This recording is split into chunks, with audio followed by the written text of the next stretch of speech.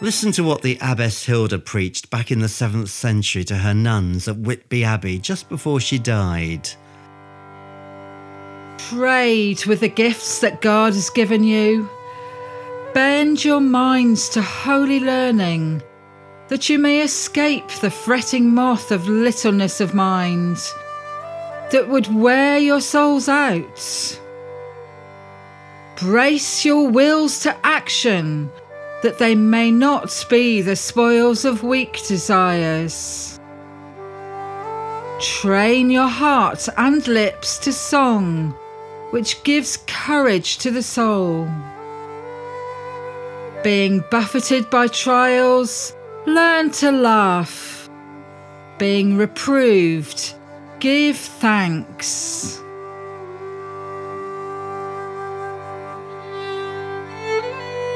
Well, those are powerful words that span the centuries, worth hearing again.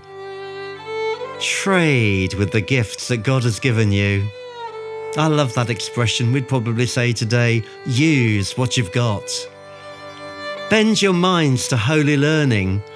That means giving the freebies that flop through the door amiss and reading stuff that's spiritually worthwhile, so that you may escape the fretting moth of littleness of mind, which would wear your souls out.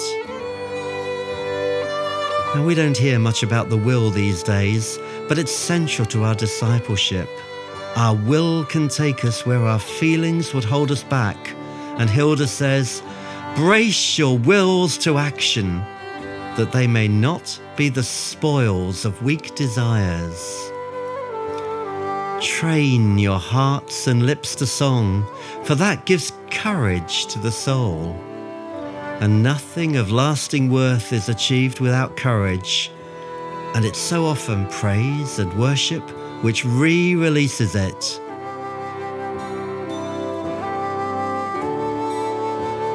Now, the next bit doesn't come naturally. Being buffeted by trials, learn to laugh. Being reproved, give thanks. Having failed, determined to succeed.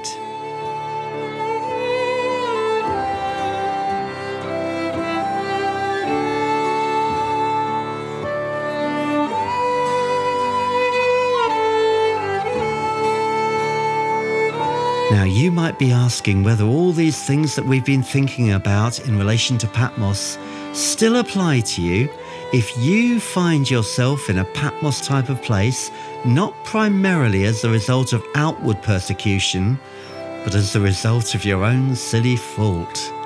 After all, so many of our sufferings are the result of our sinfulness or our recklessness.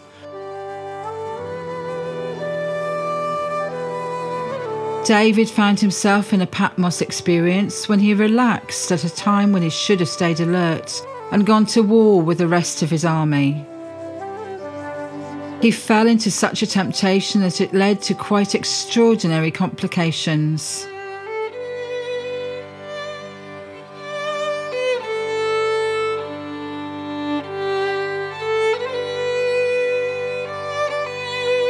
Leisure times reveal what's in our hearts, in equal but opposite ways that times of great pressure also do.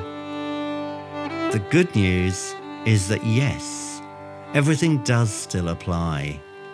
Whatever you've done, God hears the repentant heart. He still knows your address. He can still find you, still help you, still rescue you, and still use you. But you've got to be diligent in choosing his way and seeking him.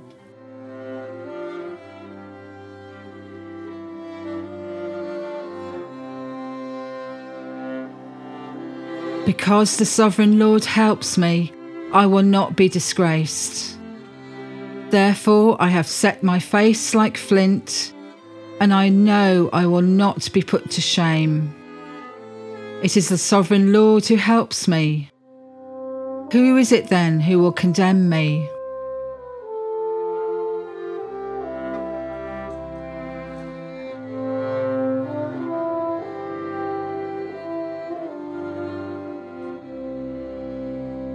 remembering that the Lord declared, "I am the living one, the first and the last, the ruler of the nations."